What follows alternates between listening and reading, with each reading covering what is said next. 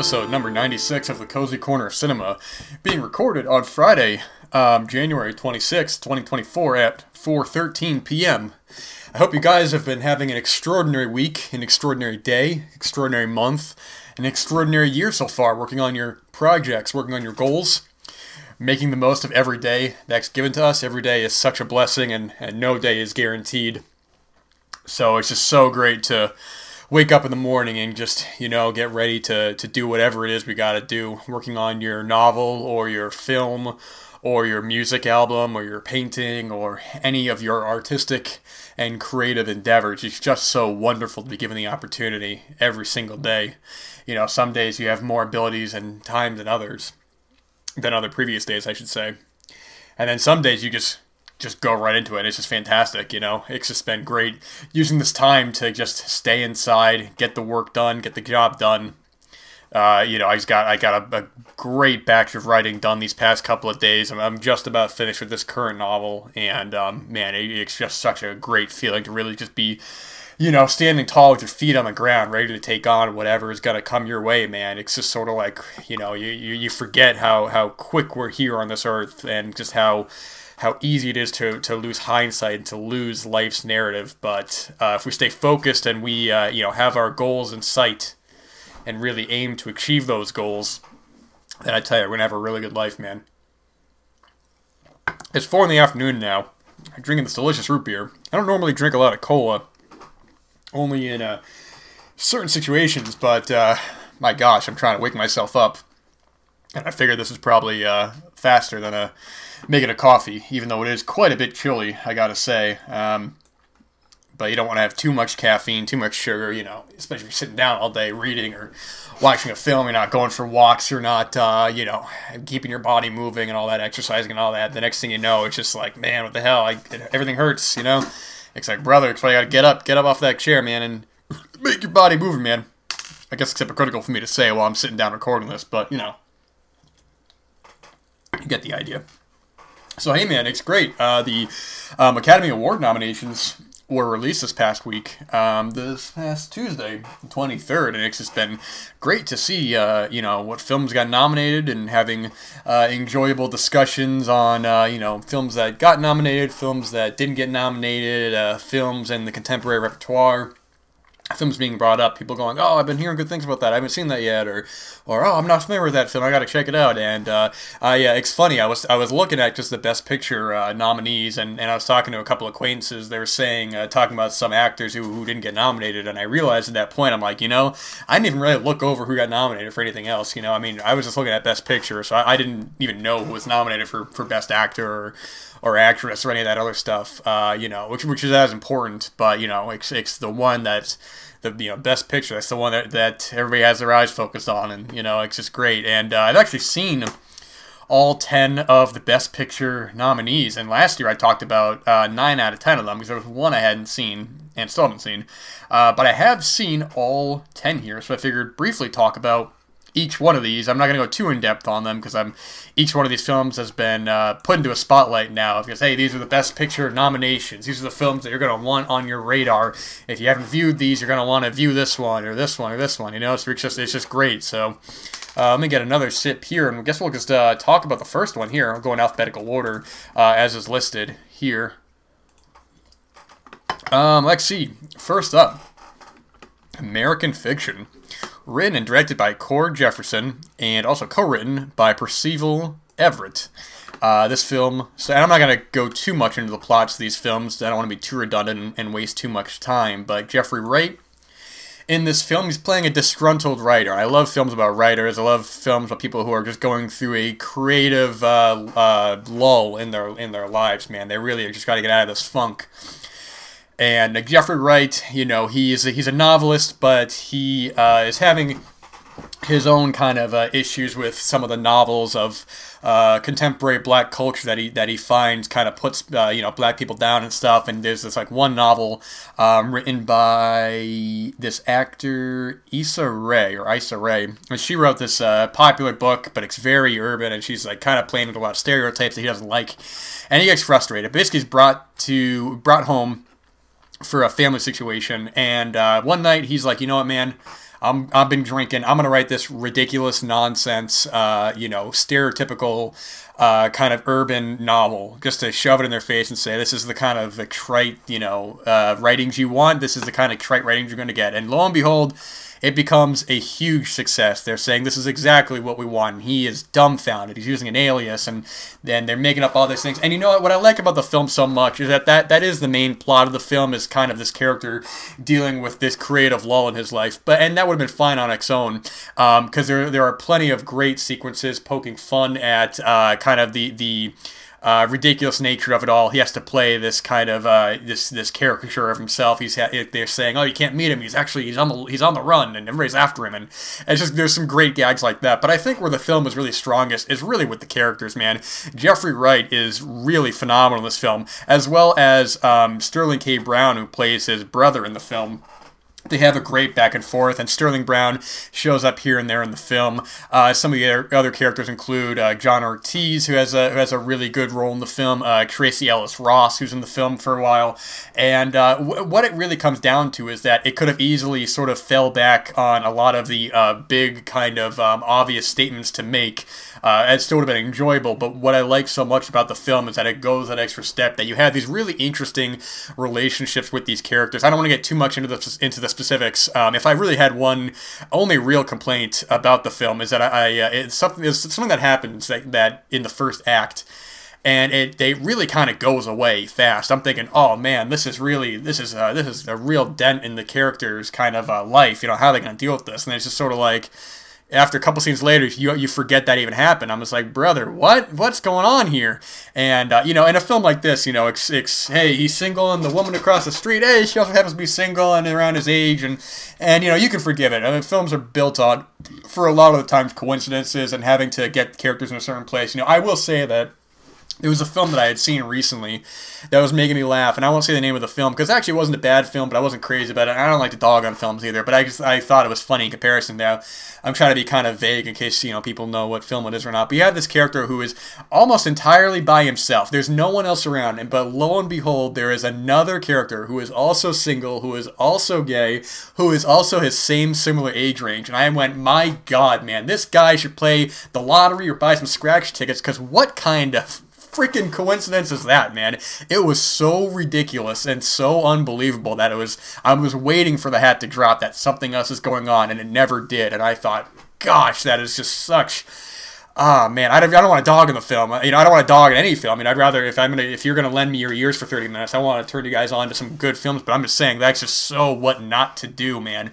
Whereas a case like this, it's more believable because we are in a town, but you enjoy the characters so much that you're able to get past the coincidence. But really just a funny, enjoyable film. I thought this was really terrific. Definitely deserving of the Best Picture nomination. Moving on from there, the Palme d'Or winner. Really terrific film as well. Anatomy of a Fall, written and directed by Justine Triet and co-written by Arthur Harari. I'm not good with names. Starring Sandra Hüller, who I've mentioned on the show before, has become just a really terrific actor in many films I've seen of hers, including I'm Your Man and In the Isles. She's really terrific, different kind of roles in both those films. This plays out like a great mystery of her husband, who is found dead at their lodge, and you gotta, they got to figure out whether or not it was a suicide, or whether Sandra, main character, played by Sandra Hüller, had anything to do with it, if it was a possible murder. And it plays as equal part of mystery as it does a courtroom drama. And a really engaging courtroom drama, too. This film is about 2.5 hours, but it's so engaging, man. Now, with this film, you got to my only real complaint with the film, and I'm talking about a big complaint, there is a moment in this film where they have to get exposition out. And the only way they do it is they explain it in the most ridiculous way of having a recording that just so happened to be there. And I said, are you kidding me, man? This character should play the lottery, get some scratch tickets. What kind of exposition is this, man, where it's just, wow, you got it at the right place at the right time. And I said, are you kidding me on this? Now, that's my only real complaint, because this is so wonderfully made, it's so engaging, and I'm unfamiliar with the actor. I apologize, I don't know his name, but the actor who plays the other lawyer has a great back and forth between him and Sandra Hüller. And I do apologize. I wish I had that actor's name here, but he's so good in the film, and the son as well adds a mix to the complications of this all. Just a really solid, engaging mystery courtroom drama. Great performance by Sandra Hüller. I believe she may have actually been nominated as well for Best Actress. You think I should probably look these up and not make generalized statements, but at least I would assume she did. Let's go look at the time here. Make sure I'm not going over my allotted time. So okay, got 10 minutes there. Actress. She was nominated. Very cool. All right. Very, very cool. Let me get another sip of this beverage here. All right, third film up. I'm going to try to not rush through these, but I realize I just spent 5 minutes with both those films, so I'm not going to have enough time to get through all these. So I'm going to have to rush through maybe a couple of these. Not be as in-depth as I would have liked. But third film, box office titan of the year. Probably one of the highest grossing films of the year domestically. Greta Gerwig. Written and directed by Greta Gerwig and co-written by Noah Baumbach is Barbie, with Margot Robbie, Ryan Gosling, Issa Rae again from American Fiction, and who is that actor? What the hell is her name? America Ferrera, I think is her name. It's not coming up here. I think it's going by appearance in the film. But yes, most talked about film of the year, I would say.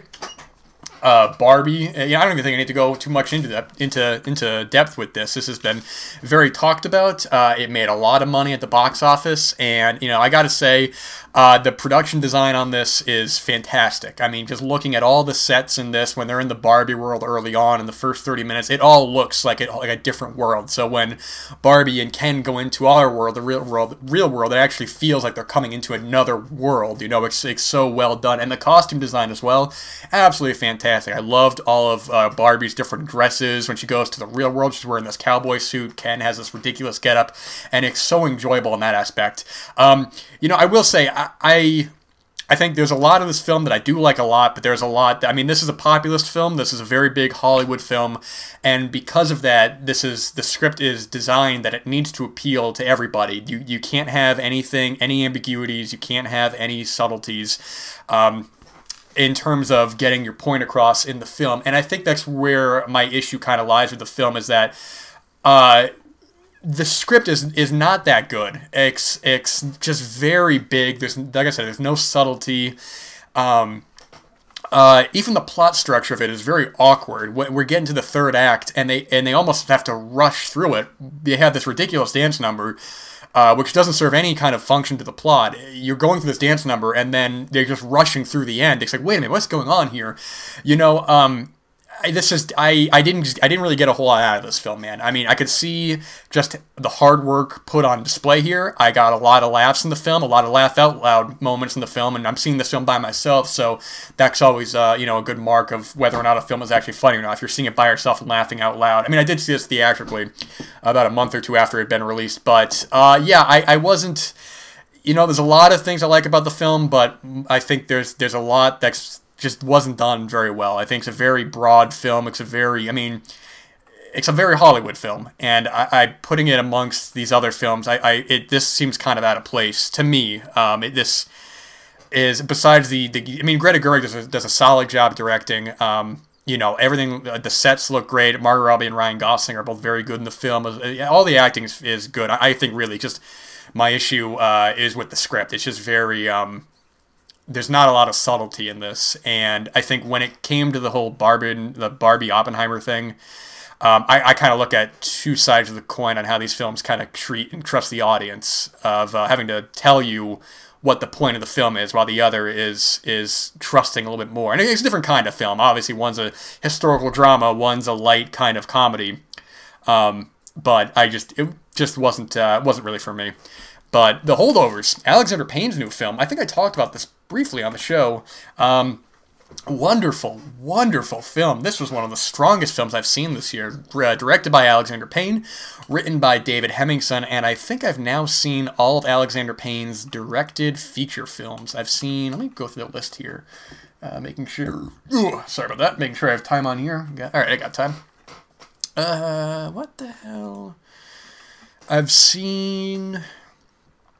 I've not seen The Passion of Martin. I've not seen Citizen Ruth. I've seen Election. I've seen About Schmidt. I've seen Sideways. I'm not counting Paris, I Love You. That's an anthology. I've seen The Descendants. I've seen Nebraska. I've seen Downsizing. And I've seen The Holdovers. And I said it when I initially saw it. So I think this was my favorite of his work since Sideways. And I still stand true to that. I haven't seen Nebraska in quite some time, but I remember being a really big fan of that film. A wonderful comedy drama. Paul Giamatti, Davine Joy Randolph, and Dominic Sessa all just play so great off each other. There's the three of them are just kind of left as Angus is this kid whose ma won't come pick him up, and he's just stuck at this college with Paul Giamatti, who people don't really like. He's sort of a pain, but they all start to grow with each other, and not a cliched way. There's more complexities to the characters. Divine, I don't know how to say her name, Divine Joy Randolph, just has one of the strongest sequences in the film. There's a great sequence at a party. Who the other actor, I want to get his name, Naheem Garcia plays Danny, who's a janitor. They have a really great emotional scene at this party that's so well done. I mean, I don't remember if I talked about this more on the show or not, but what a wonderful, touching, just heartfelt, hilarious and dramatic, but such a great film, man. One of the strongest of 2023, definitely, and one of the strongest in Alexander Payne's filmography. This is now streaming on Peacock, by the way, so if you're interested in watching it, there is that. Killers of the Flower Moon. I gotta kind of rush through these now. I spent too much time on them. Killers of the Flower Moon. Martin Scorsese's brand new film based off the book. Actually, we get the name up here. Killers of the Flower Moon. Also now on Apple, I gotta say. Directed by Martin Scorsese. Written by Martin Scorsese, Eric Roth, and David Grant. Oh, I think one of them may have written the book this was based off of, so I want to make sure I get that correct. But again, and when I'm talking about this, David Grant did write the book that this was based off of. What I'm saying, again, with this film and a film like Oppenheimer is that we're just so lucky and fortunate to be able to exist at a time when amidst the spectacle films that flood contemporary theatrical cinemas, we get films like Killers of the Flower Moon and Oppenheimer, films with true artistry made by filmmakers who can command budgets and stars of this size. This is just such a terrific saga of just this town that is systematically getting rid of these Native Americans that are there because of the oil on the land. We follow main character Ernest Burkhart, played by Leonardo DiCaprio, who is something of a simpleton, and he forms a relationship with Molly Burkhart, played by the wonderful Lily Gladstone in this, and they have a great back and forth. I keep saying that, but it really is true. Robert De Niro's in the film as well, playing William Hale, and the complicated relationship he has with him and Ernest.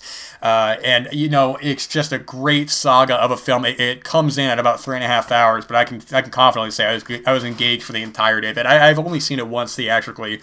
It's just on Apple now, so I would like to rewatch this, absolutely. This is a film that I think you gotta let sit with you for a while, because there is so much film, there is so much character, so much story, that I'll be the first to admit that I did get a little lost with some of the character connections in this, but it's just so great that we're still getting just brilliant works like this from Scorsese. A terrific film, and I really hope this does get a physical release as well. I know that I could see us getting a Criterion with, since The Irishman got a Criterion and all that, and Scorsese does so much work with them. It's just great. Maestro. Pull that up here. Maestro. Starring, written and directed by Bradley Cooper, co-written by Josh Singer, starring Bradley Cooper, Carey Mulligan, as Bradley Cooper's playing Leonard Bernstein, and we follow his life up to a certain point. He wants to be a composer. He gets a call one day, hey, if you're prepared, you can get down here right now. You can compose this orchestra, and you better believe he jumps out of bed, he runs out the house, and he commands the orchestra and cements his legacy as one of the greatest composers of all time. And this is a film that you see Bradley Cooper's dedication. You see just how much research he went into this, the costume design, the set design. You can see the real love he has for Leonard Bernstein. And I think that is maybe stronger than the film quality itself. There's a lot to be admired with the film, but I do think that it doesn't totally work for me. The first 30 minutes were nauseating, man. It was the same issue I had with The Fabelmans, and the same issue I have with a lot of films, where when actors are playing characters from a certain period of time, they feel like they have to act like a character in a 40s film at that time. Everybody's playing it so big, and it's just like, it doesn't even feel like real people. They feel like caricatures. And while I like The Fabelmans to a certain extent, that was my biggest problem with the film, is that it doesn't feel like anyone is a real person in that film. Everyone's playing it like they're Cary Grant. It's just ridiculous. It's nonsense. And I had that problem with this here, and I'm sitting in the cinema. I'm like, oh my gosh, is this going to be the film? Am I going to have to sit here for 2 hours and watch this cartoon portrayal of all these people? I'm happy to say that it does get better. The strongest part of the film is Leonard and Felicia's relationship and the troubles they have. Leonard's messing around with other dudes, and Felicia is trying to stay faithful to him, but she has her own kind of complications, and they're pursuing their own kind of careers. You can see the heart, you can see the passion that Bradley Cooper put into it. I just don't think it totally works for me. I think the camera work is a little bit too showy and a little bit too big for this. Like I was saying before, there's not a lot of... There's times where there are very quiet, subtle moments. There's a really great moment, actually, at the end of the film with Carey Mulligan's character in bed. That's very well done. But I just didn't totally connect with this film. But you know, it's not a bad film by any means. It's very well done. You know, you see the chemistry, you see the heart, the passion. It wasn't totally invested in the film, but not bad. Definitely not bad. Oppenheimer, I'll be brief about because I've talked about it on the show. I mean, this was the best film of 2023, undoubtedly, in my opinion. Christopher Nolan I don't want to use the M word because it's just still so brand new, but I think of all his films, I think this is the one that more so than the Batman films or Inception or anything like that. I think this is the one where you see a filmmaker over time just building to his magnum opus. And even though I love Tenet, I love Dunkirk. Actually, Dunkirk's probably my favorite of his work, but I love Dunkirk, I love Interstellar, that's all great. But with Oppenheimer, he's taking a 3-hour historical R-rated epic and making a film truly for adults. This is not a spectacle film like many people probably wished it was. This is far more of a character film of characters debating the moral conundrum of the situation that they're in, what it means to be a patriot, what it means to turn your back on your country. You know, if you should. There's a great moment in the film when... in the last act, when Einstein is talking to Robert about how he had to leave Germany amidst, with the rising of the Third Reich, and just a smart, the score as well by Ludwig. I want to make sure I get his name because he did the score as well for Tenet, which was just a brilliant score for that film. Let me get the name here, Ludwig Göransson. And there's also a great hour making of on the Blu-ray of this film that I'd recommend watching as well. I mean, there was nothing even close to this film in my opinion for 2023. This is a film I've seen a couple times now. Was fortunate enough to see it on IMAX 70mm, and this is just truly one of the highlights of the 21st century so far, which is such a ridiculous and grand statement to make, but every time I've watched this film, I'm just like, wow, man, this is cinema right here. This is true cinema.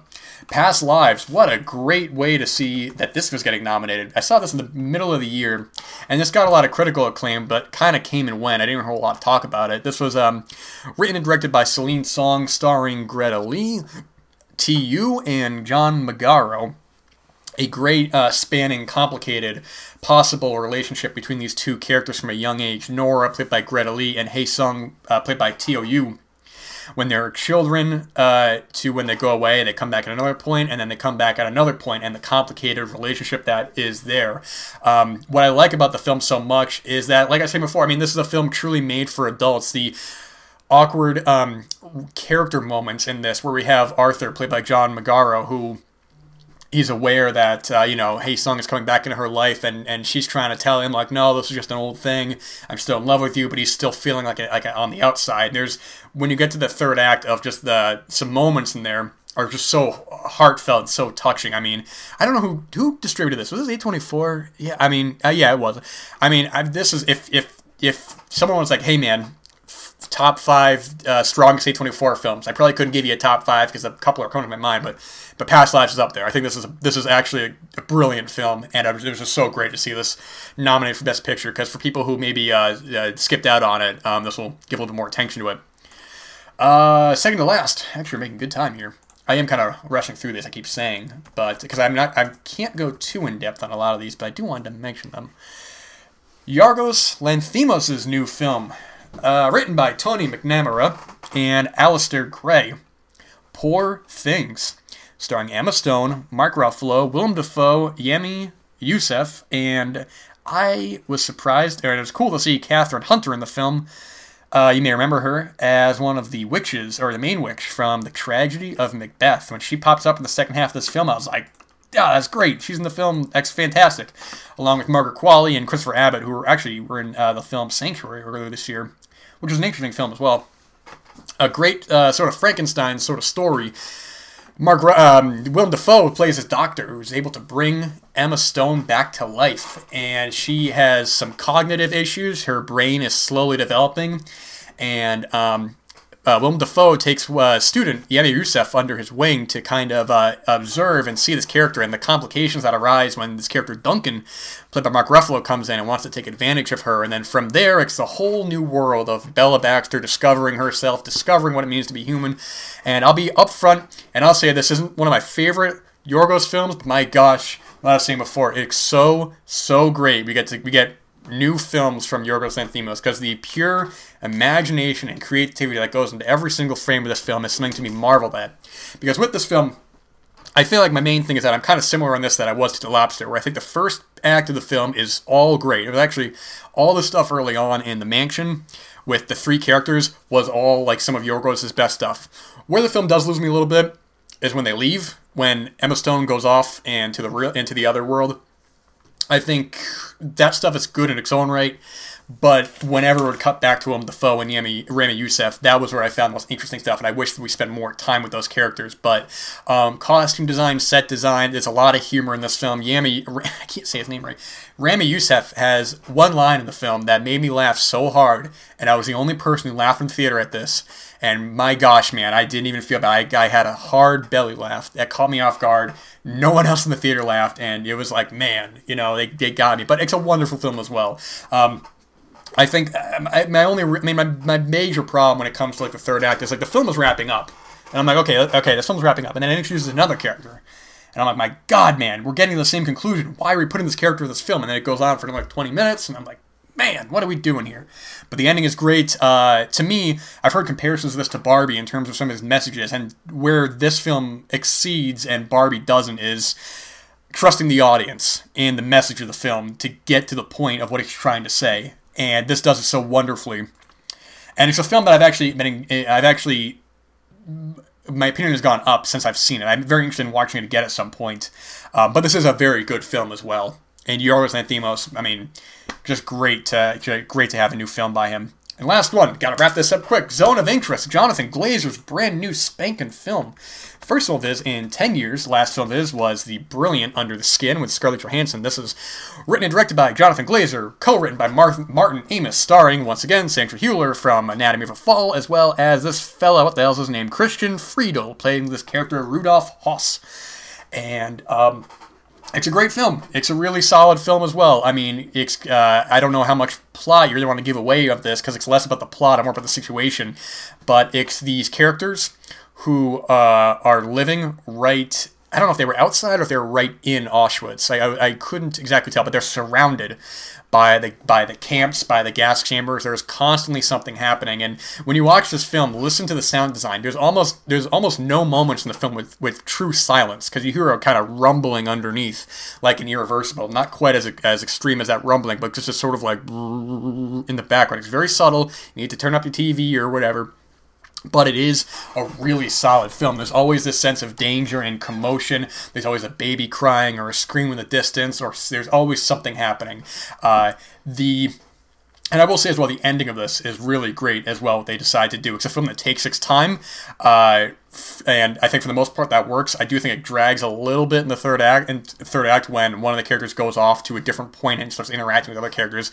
That's maybe the only part of the film that I thought really kind of faltered and didn't really totally work for me, but the ending is great and it all comes together very well. I mean, we have we have such terrific filmmakers here, man. We have Jonathan Glazer and Martin Scorsese and it's just so great to see these films and just see the true kind of artistry that they bring to it, just really making the art of film something far bigger than just a casual event to go eat, greasy food and then go home and then, forget all about it. It's just these are wonderful films, and I gotta rush this because I'm running out of time, so let's talk about some films, but obviously don't have that kind of time, so thank you guys for listening. I can see where some of these films are available. We'll come back when the Oscars are on, and we'll talk about some of it. Who won, who lost, maybe. I don't know. I'm really only interested in Best Picture, to be honest. But, alright, that's all I got. Thank you guys so much for listening. Follow your dreams. The day is yours. Seize the day. God bless. All that good stuff.